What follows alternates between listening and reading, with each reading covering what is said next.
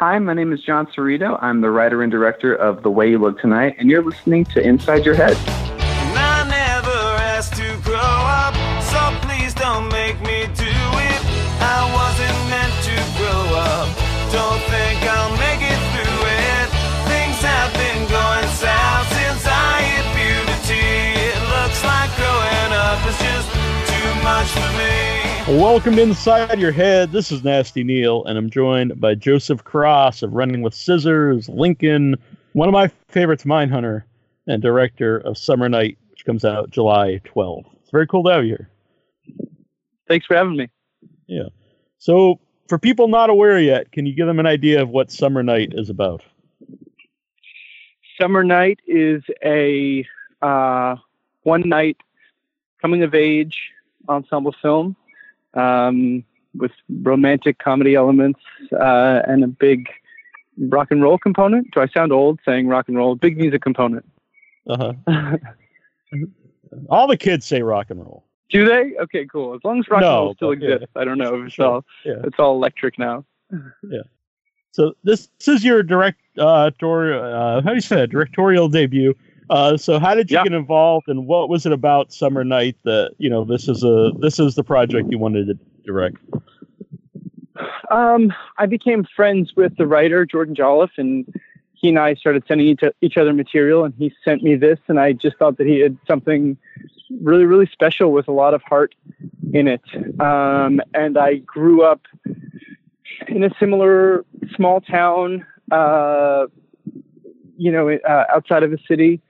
And I had musical aspirations as a child. And so, there was just something about it that really stuck with me. And I could kind of see right after reading it how somebody might do this. And it was just pretty organic. Jordan and I just sort of I started throwing him ideas on the script, and, he would start reworking it, and he would come up with other stuff, and we started passing it back and forth. And he was working for James Ponsoldt as a writing assistant on The Circle at the time. And so once we had the script in the right place, I said, let's see if James might do us a big solid and executive produce it for us. And thankfully, James is awesome, and he said he would. And from there, we were sort of off to the races.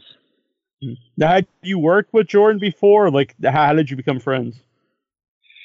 No, we had a mutual friend, Lucas Evans, who's also an executive producer on the film. He was working with Jordan on The Circle, and he introduced us, and we just got on well, and we started exchanging material. And this was something he had written when he was at, I think it was the first script he had ever written when he was up at Chico State, in Chico, California. And just a really honest, raw look at what small town life was like. And it just really, really stuck with me. Yeah. I'd read that you were a musician, you just brought up, and from a small town. So were there any specific characters that you felt connected to, or was it just like the idea in general? Well, when I first read the script, my wife and I were thinking about having kids, and then by the time James came on and we were starting the earlier process of casting it, my wife was pregnant with our daughter, with our first child. And then by the time we were shooting it, my daughter had been born. So, there's the big driving, I think, question in the movie is Seth's dilemma, or Seth and Mel's dilemma, as to whether or not they should transition from childhood into adulthood by having a child of their own. And so I was grappling with a lot of that myself. So I think that that storyline in particular, I think, stuck with me. Yeah. I like some of the dialogue there too, because one of his friends was like, this is 2019 or whatever. How do you get pregnant if you don't want to get pregnant? And it's fitting, because I think that is kind of a question today. It's true. Yeah. It was a really fun thing that Jordan came up with, and Hayden Zito he's so talented. He's such a good actor that he just he explodes into that movie with that. It's so funny. And Jordan has a couple really fun little insightful moments, like Chris Davis's dialogue about 1-year-old birthday parties. Just, right. A totally different perspective, something I'd never thought of, but You know, it really made me laugh when I read it. And then Chris does such a beautiful job delivering those lines. Mm-hmm. And it's just interesting too. His character really isn't much older than anybody, but he's so much different just because of just a little bit of the age and life experience. Yeah, he and Justin Chatwin, their characters sort of represent the two paths down which these young men might go. You know, they're 8 or 10 years older than the rest of the guys. One of them is still just boozing on the porch all day long, shirt off, not a care in the world, you know, but also maybe not a ton of meaning to the life. And then Chris is the opposite. You know, I got to get home. I had to negotiate my one night out. Having kids is really, really tough. You should never get old if you can avoid it, you know. So the younger guys get to look at two different archetypes for what they might grow up to be. Yeah. And, were you hands-on on the casting? Oh yeah. No, we didn't have a casting director, so it was just pretty much all me. And you know, my wife's the producer on the movie, Audrey Tomasini, and our other producer, Tara Ansley. So you know, I would be bouncing ideas off of them, of course. But no, it's just really, you know, sort of scouring lists of actors in the right age ranges and getting submissions from agents and managers, and some people like Justin Chatwin, who I'd known for like 10 years, you know, just thinking like, oh, I know Justin will kill this part if I can convince him to come on out and make the movie. And it's a really natural, organic process where you feel in your gut, okay, this person's right, and reach out to him. And I avoided making anybody audition whenever I could. You know, I would just look through all their past material and then sit down with them and have a chat and say, all right, well, great. You know, you can clearly act and you're right for the part. So if you want it, let's go and do it. And then on the couple occasions where people did audition, it was just because, you know, maybe I hadn't seen them play too much comedy before. You know, okay, they're right for the part, but do this one scene and just have fun with it and send it in. And as long as it works, then let's do it. So pretty much anybody who auditioned, they were the only one auditioning because, you know, I'm an actor too, and I know what I'm looking for. So I don't need to waste anybody's time. Do you think the background in acting helped you as a director? Yeah, absolutely. You know, having been in the industry for 20 years, I had, you know, made a lot of connections that enabled me to get something like this off the ground, as well as, you know, observed a lot of great filmmakers on set. And so, you know, it all sort of seeps into you as you're going, and it definitely helped. Is that something you were thinking about when you're on set of movies? Like, you know, you're watching the directors, or is it just something you just pick up because you're there? No, I mean, not really. I hadn't really been thinking about it until I found the script. And as we were developing it, it just kind of became clear that like it became clear to me, you know, I didn't want to hand it over to anybody. I wanted to shoot it myself. So, you know, you're always watching the director as an actor for feedback and to understand, you know, where you are in the day and their sort of general disposition. But it wasn't, you know, I wasn't on set, you know, doing milk thinking like, oh, I'm going to direct something one day. You know, it wasn't until really recently that I kind of knew that was going to happen. But then, you know, I watched Jean-Marc Vallée direct the first season of Big Little Lies. And, you know, he is just such a trailblazer. I had never seen anybody do it like he did it. And I thought, you know, wow, that's really cool. I would love to try to do something like that. Yeah. I was happy to see Ella Hunt in the movie because I was a huge fan of Anna and the Apocalypse. I saw it on the festival scene before it goes theatrical release. Is that where you first saw her? I found Ella, I'd known her agent actually for a really long time. And I knew him since he was an assistant, and he was sending me a list of some people, you know, that he thought might be right for it. And her material was in there, and immediately I was like, oh wow, this person, she's got it. And so I watched a couple more tapes of hers, and just sort of by a stroke of luck, she and Callan had worked together like 5 or 8 years prior, and they had really gotten on, And so the chemistry for them was just built in, and we were able to get them both to come to the movie. And it was great. Yeah. So how about the bands in the movie? Were there? How did you go about finding them?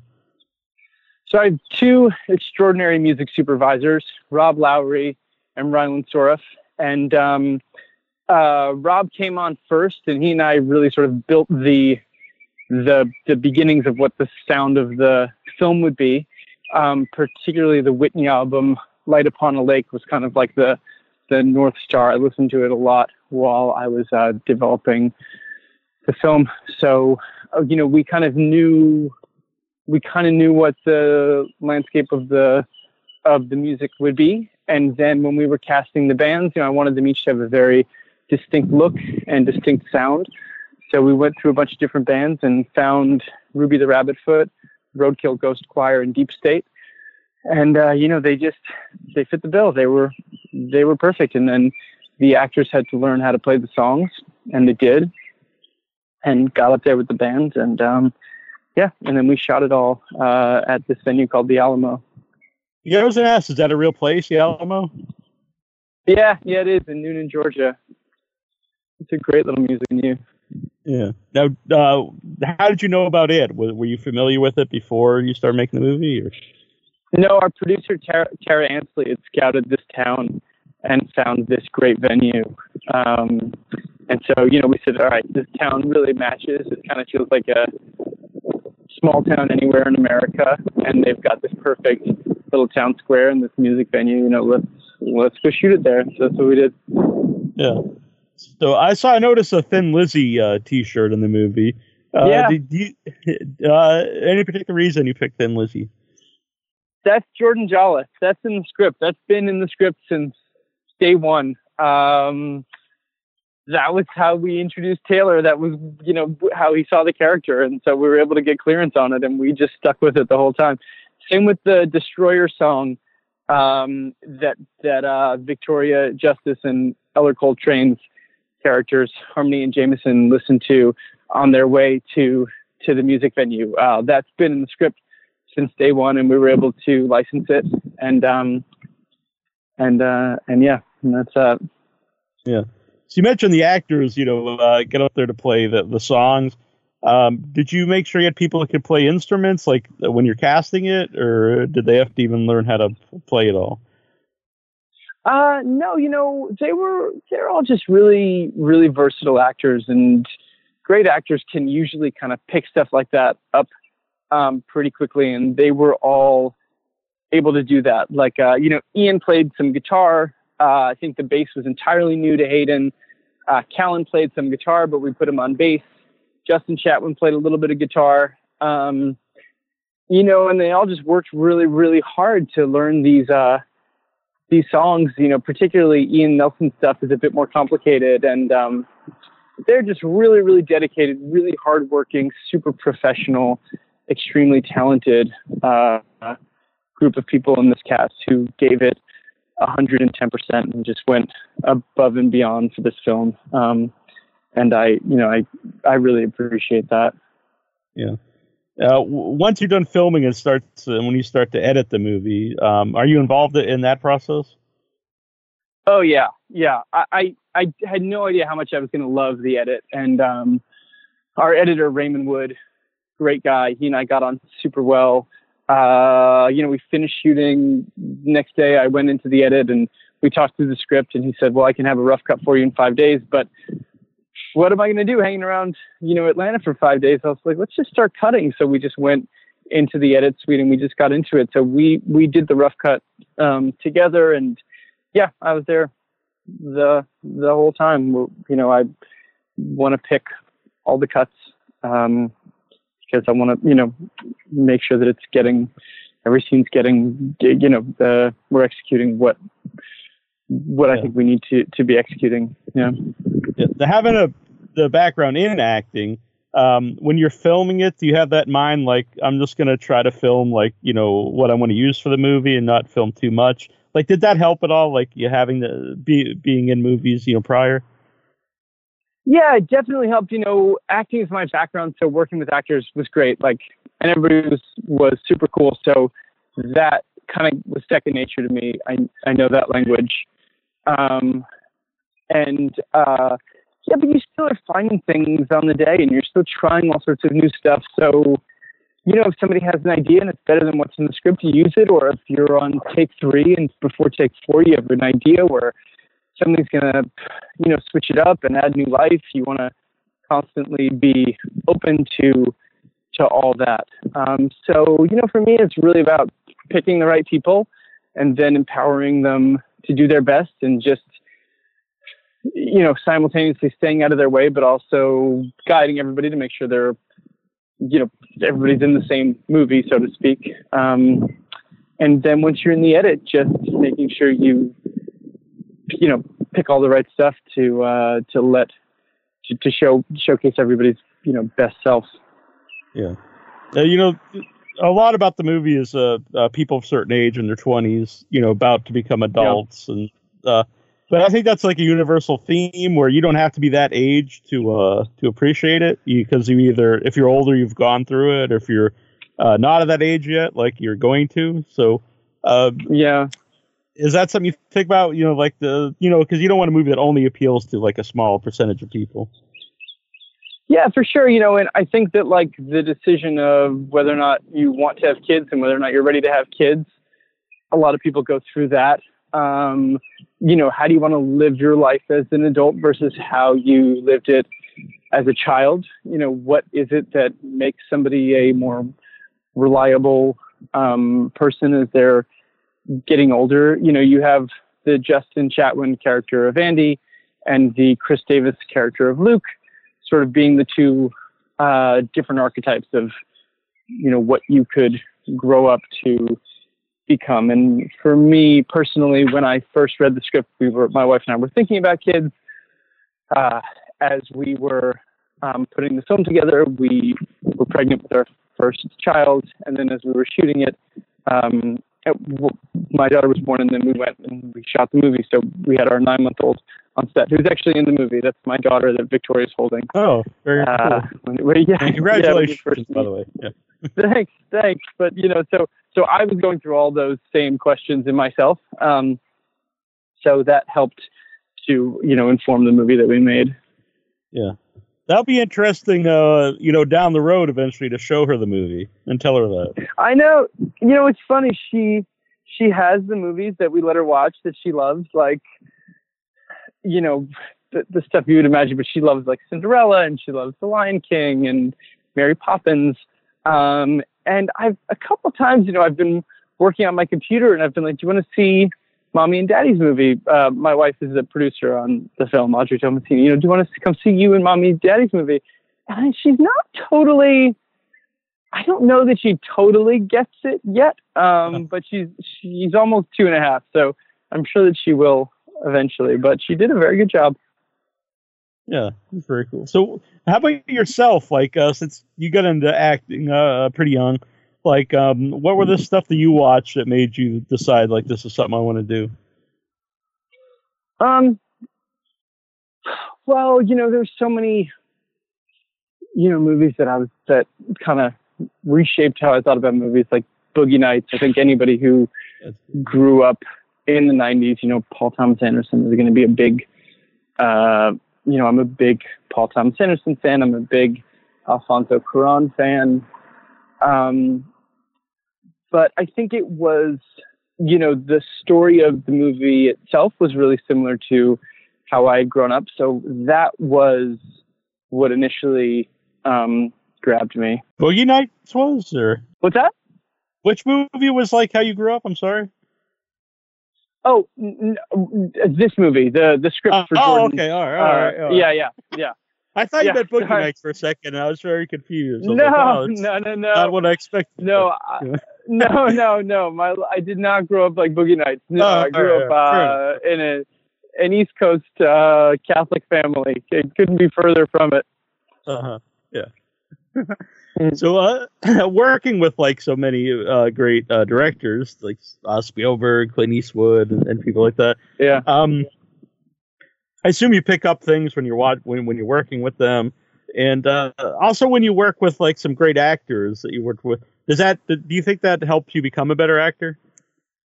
Oh yeah, for sure. What in picking acting jobs, I'm always looking for people that are great at what they do. Great filmmakers, great other actors, and that's what I always am.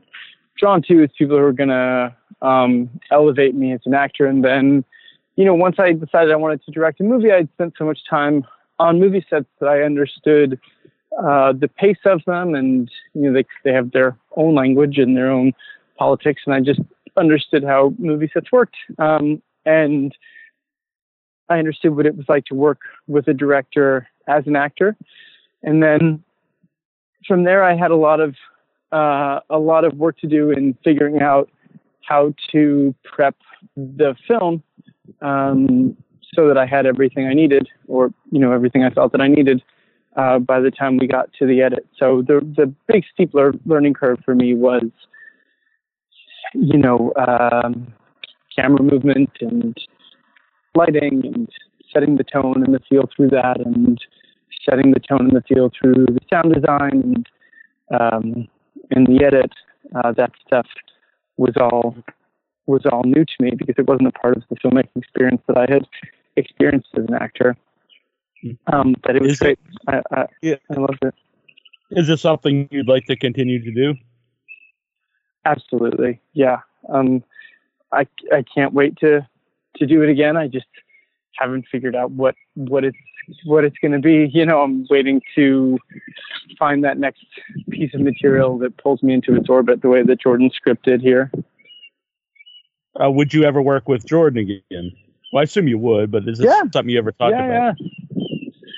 Yeah. I just saw him the other night at Romcom Fest, and we've got to sit down because I want to know what else he's got in the hopper, what else he's working on. If he has other ideas, I think that we owe each other a brainstorm for sure. Mm-hmm. How did Romcom Fest go?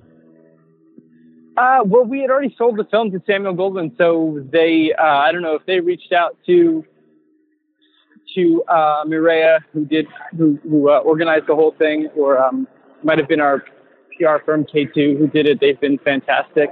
And we were really excited to be invited down there, and we ended up winning the audience award, which was really cool. And it was just it was fun. It was a great time. Yeah. So what's that experience like to watch? I know you've probably seen movies you were in with an audience, but to watch a movie that you made with an audience. Well, it's great. I mean, it's really nice because thankfully the people enjoyed the film. So, you kind of go in with a little bit of butterflies in your stomach, but once people start laughing at the places you thought they might laugh, and at places you've never imagined they would laugh, but you'll take it, my stomach starts to settle at that point, and I can kind of enjoy watching other people take in the film. Yeah. I had my short movie debut 2 weeks ago at a festival. It was the first time I ever watched something, and I know exactly how I felt because it's only 4 minutes short, much smaller, but I was very nervous going in, and people laughed at the right spots, and I immediately Congratulations. felt very proud. Thank you, and also won a People's Choice Award, so it was very exciting. Oh, that's amazing! What festival? What's the short called? Happenstance Film Festival here in Boston, and the name is Umbilicus Desidero. I did not name it, but it's a very long name. It's Latin for without. Congratulations! Thank you. How one funny is we see it? Sure. Right now it's just going to be just at festivals at the moment, but probably sometime next year it'll be online somewhere. Okay, great. I'll watch out for it. Thank you. I appreciate that. So. Where can you follow Summer Night? For people to find out where it's playing and you can follow. So we have our own Instagram and Twitter, and you can also follow any of the cast. They've been really great about posting about it, letting everybody know when it's coming out and how they can go see it. So you can follow Victoria and Lana and everybody else, and they'll keep everybody up to date. Yeah. Cool. Oh, I just want to ask you because I am a big fan of Mindhunter. What was it like to play a serial killer? That was a cool really cool show. You know, obviously working under David Fincher is a dream. Tobias Lindholm is who directed the episodes that I was in. And I was a big fan of his from A Hijacking and a War. I love Tobias's work, and you know, Jonathan Groff is a great guy, and I've met him once before. So that was a really cool set to be on. That you do, you know, as everybody says about Fincher, a lot of takes, you know, so you're doing upwards of 30 takes per setup, and each setup has 3 cameras. So, you know, sometimes we would spend a day and a half on a 6-page scene. So it's intensive, but it's cool. It was one of those really special kind of dream jobs. Yeah. And, real quick too, what do you think it is about serial killers that interests people so much, especially currently? That is such a good question. I have no idea. I'm sure that there's somebody I'm sure there's been so much writing about this. But I don't know. I mean, I don't know here. Maybe it's just there's obviously the fear that it could happen to you. And you know, it's terrifying to think that people are killing just for pleasure, for the sake of it. So I think it's just endlessly fascinating to people, but I don't know exactly why. Yeah. Well, Summer Night is not about serial killers, and you can see it July 12th. No, and I really dug it, and I think other people will, and I hope they come out and see it. Thanks so much. I appreciate it. Thanks. All my high school friends are off in college now, and I get high and watch TV all day. Living in my mother's basement's really not that bad. I got everything I need and I don't pay. And I never asked to grow up, so please don't make me do it. I wasn't meant to grow up, don't think I'll make it through it. Things have been going south since I hit puberty. It looks like growing up is just too much for me. I was doing fine when I was still a kid, swapping baseball cards and playing ball. Then came high school classes that I couldn't understand, and girls who wouldn't notice me at all. But I never asked to grow up, so please don't make me do it. I wasn't meant to grow up, don't think I'll make it through it. Things have been going south since I hit puberty. It looks like growing up is just too much for me. When people say I need to make a move, I just agree with them, but I say not now. No, not right now. When they say I need to get a life, I just agree with them, but I don't know how. No, I don't know how.